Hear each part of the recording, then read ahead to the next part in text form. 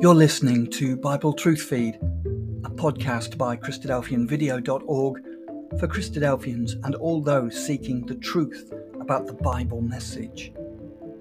Join us now as we present our latest episode.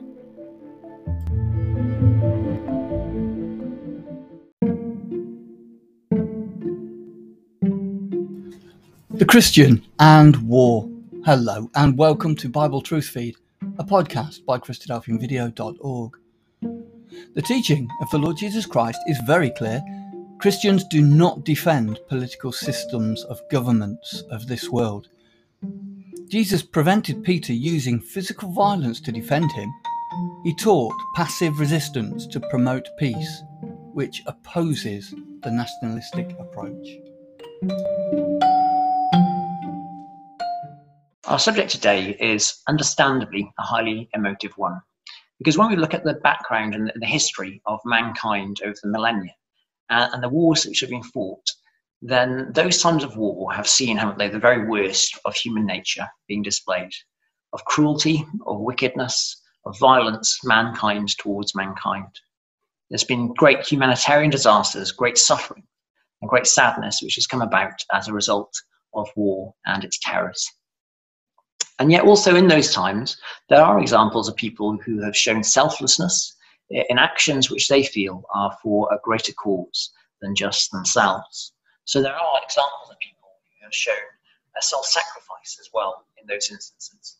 So it's a very polarizing subject, of course. And of course, for those people who know and love people who have been involved in war and the sacrifices it entails, again, it's something which they obviously are going to feel quite passionately and strongly about. We've had this week in the United Kingdom, haven't we? A period of time where the people of the United Kingdom remember those who have lost their lives, those men and women who've lost their lives in times of war. And these are times which are often remembered in large religious services amongst many of the Orthodox religions within the United Kingdom. A time where Orthodox religions spend time to meditate upon those who have sacrificed their lives in service of the country of the United Kingdom. Our purpose today really is to spend time to consider what the teaching of the Bible is on these things. What was Jesus' teachings about his followers and their approach to war? What did he advise them on how they should act concerning war? And this question really is something which brings about other questions. Firstly, is it right for a Christian to go to war? And perhaps we could reframe that with the words, well, which state, organisation, or people would it be appropriate for a Christian to fight for? That's something for us to meditate upon. We could also ask the question, is it acceptable for a Christian to go to war for a just or a worthy cause? Would that be justifiable then for a Christian to go to war for those reasons? We could ask the question, well, was Jesus teaching that his followers should be pacifists? We could also ask the question, is it okay to fight a war for a country so long as it's for the country of your nationality? Would that be a justifiable reason to fight a war? We're also going to have a look today at what John the Baptist's teachings were to the followers of Jesus and those people who sought to follow the truth of the Bible. What was his teachings to soldiers and their actions and their organisations? Also, then, we're going to have a look at, are there any battles that a Christian should fight? Are there sort of things which Christians should battle in their lives? So firstly to that question, is it right for a Christian to go to war? And just to reframe it, as we mentioned, we're going to ask that question, which state would it be appropriate for a Christian to fight for? Whilst we think on that, I'm just going to read from the book of John, chapter 18 and verse 36, because this is a passage which speaks of the Lord Jesus Christ and his trial before Pontius Pilate, who was the Roman governor. And it talks about the way in which Pontius Pilate was trying to work out why the Jewish authorities and the Jewish religious leaders wanted to crucify the Lord Jesus Christ. What was it about Jesus which they hated so much? What was it which made him worthy of death? And Pilate's trying to get to the bottom of these things. And Jesus, when he's speaking to Pilate, tells him, Jesus answered, my kingdom is not of this world. So he's telling Pilate, I'm not looking to overthrow the Roman authorities here or now. My kingdom is not of this world. If my kingdom were of this world, my servants would fight, so that I should not be delivered to the Jews. But now my kingdom is not from here. What did Jesus mean by those things? My kingdom is not of this world. Well, when we look at the life of Abraham, who was the father of the Jewish people, he was described as a stranger and a pilgrim. He didn't have a country or nationality in that sense. He moved around in tents. He didn't have a home as such there in that way. And that's how the Bible describes the followers of Jesus. They are strangers. They're not nationalistic in that way. They don't have a patronage to a country. And in the book of Hebrews chapter 13 and verse 12 it says, here we have no continuing city. Elsewhere it talks about how the citizenship is of heaven. Well, what does that mean, having citizenship of heaven? Well, really what I think it's saying is that the follower of Jesus does not allege or idolize or actually serve a way of thinking which is allotted to a specific country. Rather, the citizenship, the thinking, the ideals of a Christian is based upon those things which are heavenly, those things which are based upon godly principles. And so that's a lesson which I think we have really coming through these things, that Christians are not nationalistic in that way. They do not hold nationalistic ideals in that way. Rather, their service is towards God and the Lord Jesus Christ, rather than to a country in that way. And so we go on to the question then, well, is it acceptable for a Christian to go to war for a just cause or a worthy cause? Would that be a good reason for a Christian to go to war? And it's very understandable, isn't it, when we think about those things? You can think about the terrible regimes which have existed in the world. You can think about the Second World War and the way in which the Allied troops fought against Nazi Germany. And surely that was a terrible, terrible system, a world system, terrible thing. Surely would it not be right for a Christian to fight against those things? Well, just to base our understanding really in terms of what the Bible says, let's consider firstly God's approach to world affairs. Let's ask the question, does God only allow nice people to rule over nations? The Bible talks about God's power and God's might. Is it that God only allows nice people to rule over nations? And we know it's not. You can think of the dictators and the horrendous people who have ruled over countries and nations and empires. And clearly, these are not nice, moral, righteous people. These are people often who have been very wicked in their doings. And is it true to say that God only allows good or influential countries to be powerful? Well, no. Again, there are nations in the world who had great power, who have been inhumane and immoral in their actual philosophies and ideals.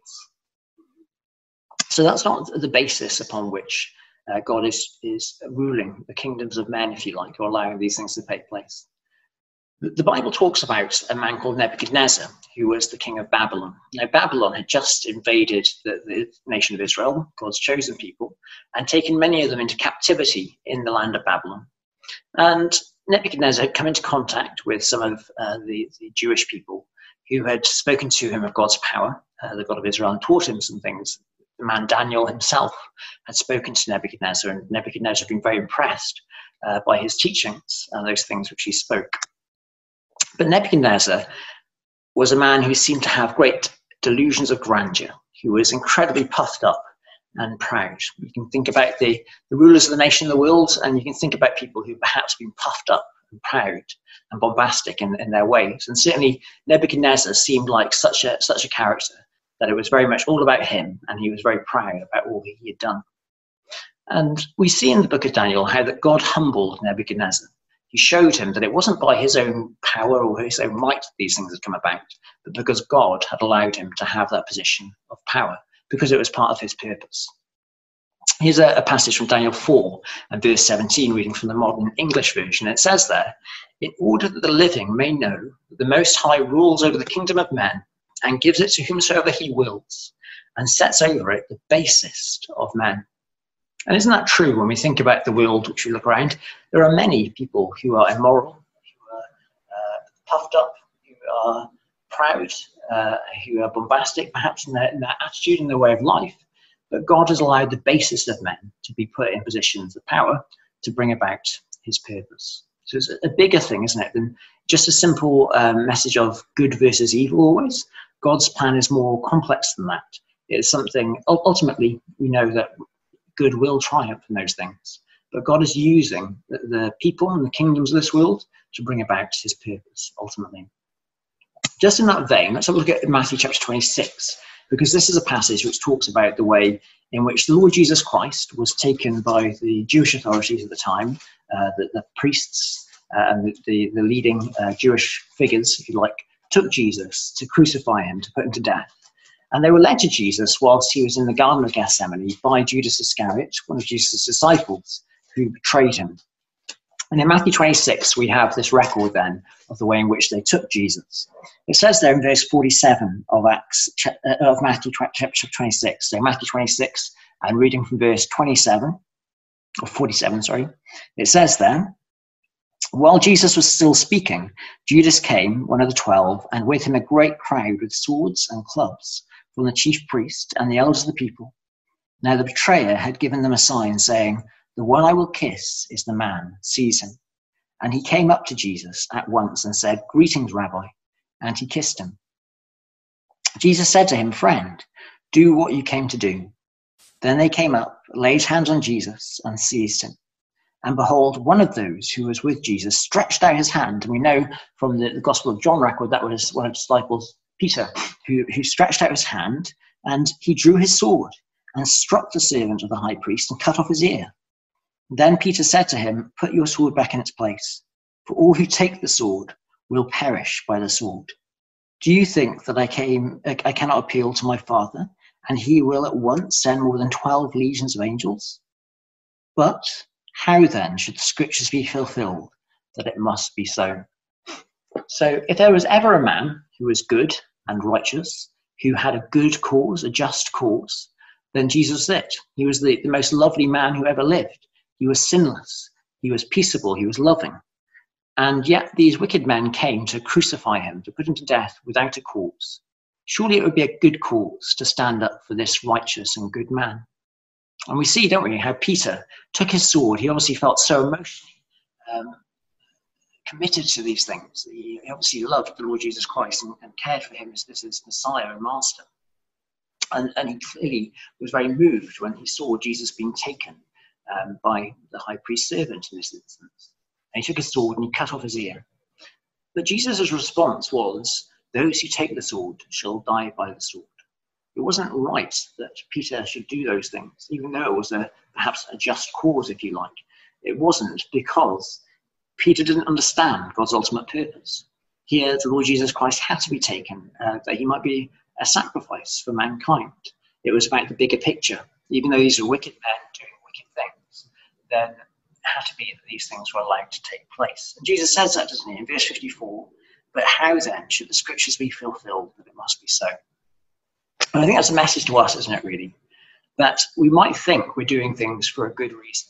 We might think that we're fighting against an immoral or an unrighteous system by doing certain things. But Jesus' message is actually, God's purpose is bigger than those things. We can't stand in the way of God's purpose in that way. Rather, we should act in a way which is accepting of the circumstance around us. So, should all Christians be pacifists? That next question we went on to. And it's clear when we look at the teaching of Jesus that he taught a higher level of life, a challenging level for all of us as individuals. If you want to be a follower of Jesus, then it's a higher calling. It's something which is really challenging, which is really not easy, and which we as individuals will and do fail in as followers of Jesus. Let's look at Jesus' teaching on the Mount of Beatitudes in Matthew chapter 5, where he talks about discipleship and the way of life which he called his followers to. Matthew chapter 5, the first book of the New Testament, Matthew, and chapter 5, and reading from verse 38. This was Jesus' message to those who would want to be followers of him. "You have heard it was said, an eye for an eye and a tooth for a tooth. But I say to you, do not resist the one who is evil. But if anyone slaps you on the right cheek, turn to him the other also." It's a very submissive and powerful way of life, isn't it? To actually be willing to endure suffering by those people who are wronging you wrongly as well. And it goes on in verse 43, and you have heard that it was said, you shall love your neighbours and hate your enemies. But I say to you, love your enemies and pray for those who persecute you, so that you may be the sons of the Father who is in heaven. Wow, what amazing verse, isn't it? Love your enemies, do good to those who hate you, pray for those who persecute you. What a high calling Jesus called his disciples to. It's not an easy calling, is it? But it's such a lovely and wonderful message. This is how peace is going to come about, isn't it? Not through stirring up more war and more strife, but rather a loving message of his followers to love those people around them, to do good to those people, even when they did wrong to them. So a really powerful message. I would caveat that by saying that when we look through the Bible, though, there are lots of examples of men of God, particularly in the Old Testament, who did fight battles. So I would not say that Christians are strictly pacifist in that sense, but rather Jesus' calling to his followers was one of peace and of love and good to all men, even those people who are evil and bad to them. So the next question then, is it okay to fight a war so long as it's for the country of your nationality? We've already touched on that, haven't we? The disciples of Jesus were to be strangers and pilgrims. And we could ask the question, what is a good country as well? I mean, some people might be born in Britain, some people might be born in Germany, some people might be born in Russia, some people might be born in North Korea. The country of birth, it doesn't necessarily mean that it's a good and a righteous country. And again, many people might have grown up in a country which is malign and built on crooked principles. And the teaching of the Bible is very much that the kingdoms of men, the nations of this world, they are built on things, on principles which aren't necessarily godlike or godly. So that's definitely something for us to bear in mind as followers of the Lord Jesus. Let's look at Acts 17, verse 26, and just read that. It says there, and he has made from one man every nation of mankind to live on all the face of the earth, having determined allotted periods and boundaries of their dwelling place, that they should seek God and perhaps feel their way towards him and find him. Yet he is actually not far from each of us. So it's gorgeous verses there, which talk about the way in which God has set up the boundaries of the world. You know, it's ultimately in God's hand and God's power, the borders and the boundaries of the kingdoms of the world. Those things are in his power. But the message of these verses really is that every nation of mankind, they've been given this opportunity that they should seek God, they should come to him. It's not about nationalistic fervour. We're all one people. We're all sons of Adam in that way. He's given all of us as human beings this hope to be called to a special calling. Yet he is not far from each of us. It's a really powerful one. It talks about, really, doesn't it? You know, we shouldn't be nationalistic in that way, but we should seek to love our fellow man the best we can. What was John the Baptist's teachings then to his followers on the approach of people to military organisations? Well, we look at Luke chapter 3 and his teachings there. I haven't got the verse up there, but it's in Luke chapter 3. Perhaps you can have a look at it later on, where he talks to some soldiers. These are people who are coming to listen to the message which John the Baptist taught. And he said to the soldiers, and soldiers likewise demand of him, saying, what should we do? And he, that's John the Baptist, said to them, do violence to no man. So that was the teaching of John the Baptist to his followers and to those people who would be Jesus' followers, that they should do violence to no man. Now, again, when you think about military organizations, then you can think that many people do some really good acts and really good service through military organizations. You can think at the moment with the coronavirus, how that the military has been involved with testing for the virus and being involved in supporting people and those things. So you can see that very often military organizations do things which try to help people. But how many soldiers do you think really could honestly say that they have not been trained to do violence to any man? The nature of being in the military is that people end up doing great violence to other men. It's really impossible, isn't it, to be a soldier and not to do violence to anyone. That's the challenge which they face. And John the Baptist's message was do harm to no man, to do violence to nobody. So going on then, are there any battles that a Christian should fight? And that's something which is certainly spoken about in the Bible. The Bible talks about the challenge which we face as human beings and followers of the Lord Jesus Christ in terms of a battle against sin. It's a war against sin which we face in our lives. This is the book of James, chapter 4, verse 1, which says, "From whence come wars and fightings among you? Come they not hence, even of your lusts, that war in your members? You lust and have not. You kill and desire to have, and cannot attain. You fight and war, yet you have not, because ye ask not. Ye ask and receive not, because ye ask amiss, and that ye may consume it upon your lusts." So what it's really saying is that human nature is something which wars against the things of God. It's a battle. And certainly when we look at the life of a disciple, the life of a follower of Jesus, then they're encouraged to put on garments, if you like, of somebody who fights. Let's have a look at Ephesians chapter 6 and verse 14, which talks about a warfare which is fought by the follower of the Lord Jesus Christ in their lives. Let's have a look at Ephesians chapter 6 and verse 14. Just to close then, we're having a look at Ephesians 6 and verse 14, where it talks about the warfare, the spiritual warfare of the Lord Jesus Christ, and how that they can do this battle against sin, and how that they can fight sin in their lives. And really what it's talking about is living a way of life in which the follower of Jesus spends time reading God's word and using God's word as a defense to strengthen them, and also to spend time thinking upon their faith also. Let's have a look at Ephesians chapter 6 and verse 14. And it says there, Ephesians 6 and verse 14, "Stand therefore, having fastened on the belt of truth, and having put on the breastplate of righteousness." So just as a soldier would put on a breastplate or armor, then we are encouraged to put on the breastplate of righteousness. We're encouraged to put on the garments of a warrior, if you like, by putting on the breastplate of righteousness. "And as shoes for your feet, having put on the readiness given by the gospel of peace." So as shoes, they were to wear the gospel of peace, God's good message, the good hope of the gospel. "In all circumstances, take up the shield of faith, with which you can extinguish all the flaming darts of the evil one." It's talking about how we should use faith, or our belief or our strength, as a shield against sin, against this concept of sin.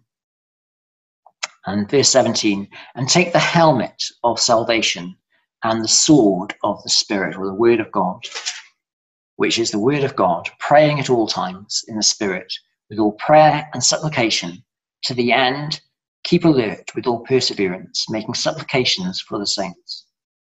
So that's the warfare that a Christian is encouraged to fight. It's not a war against other nations. It's not a battle towards one's fellow man. It's actually a battle within ourselves, the battle which each and every one of us face in fighting against sin.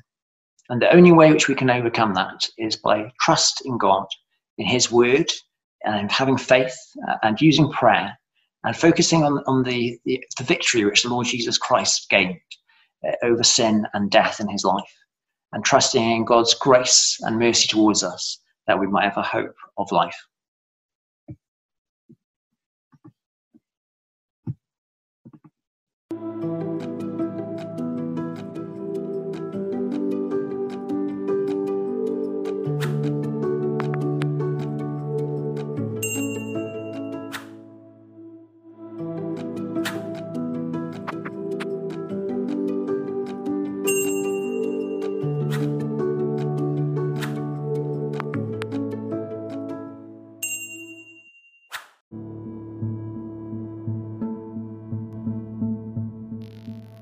Thank you for joining us. We hope you found the episode helpful.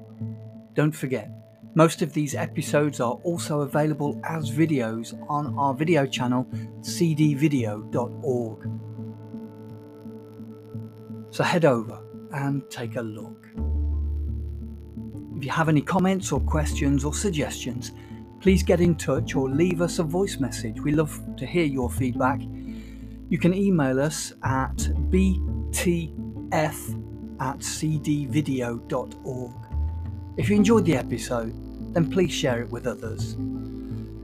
Until next time, may God bless you in your studies and your walk towards God's kingdom. Amen.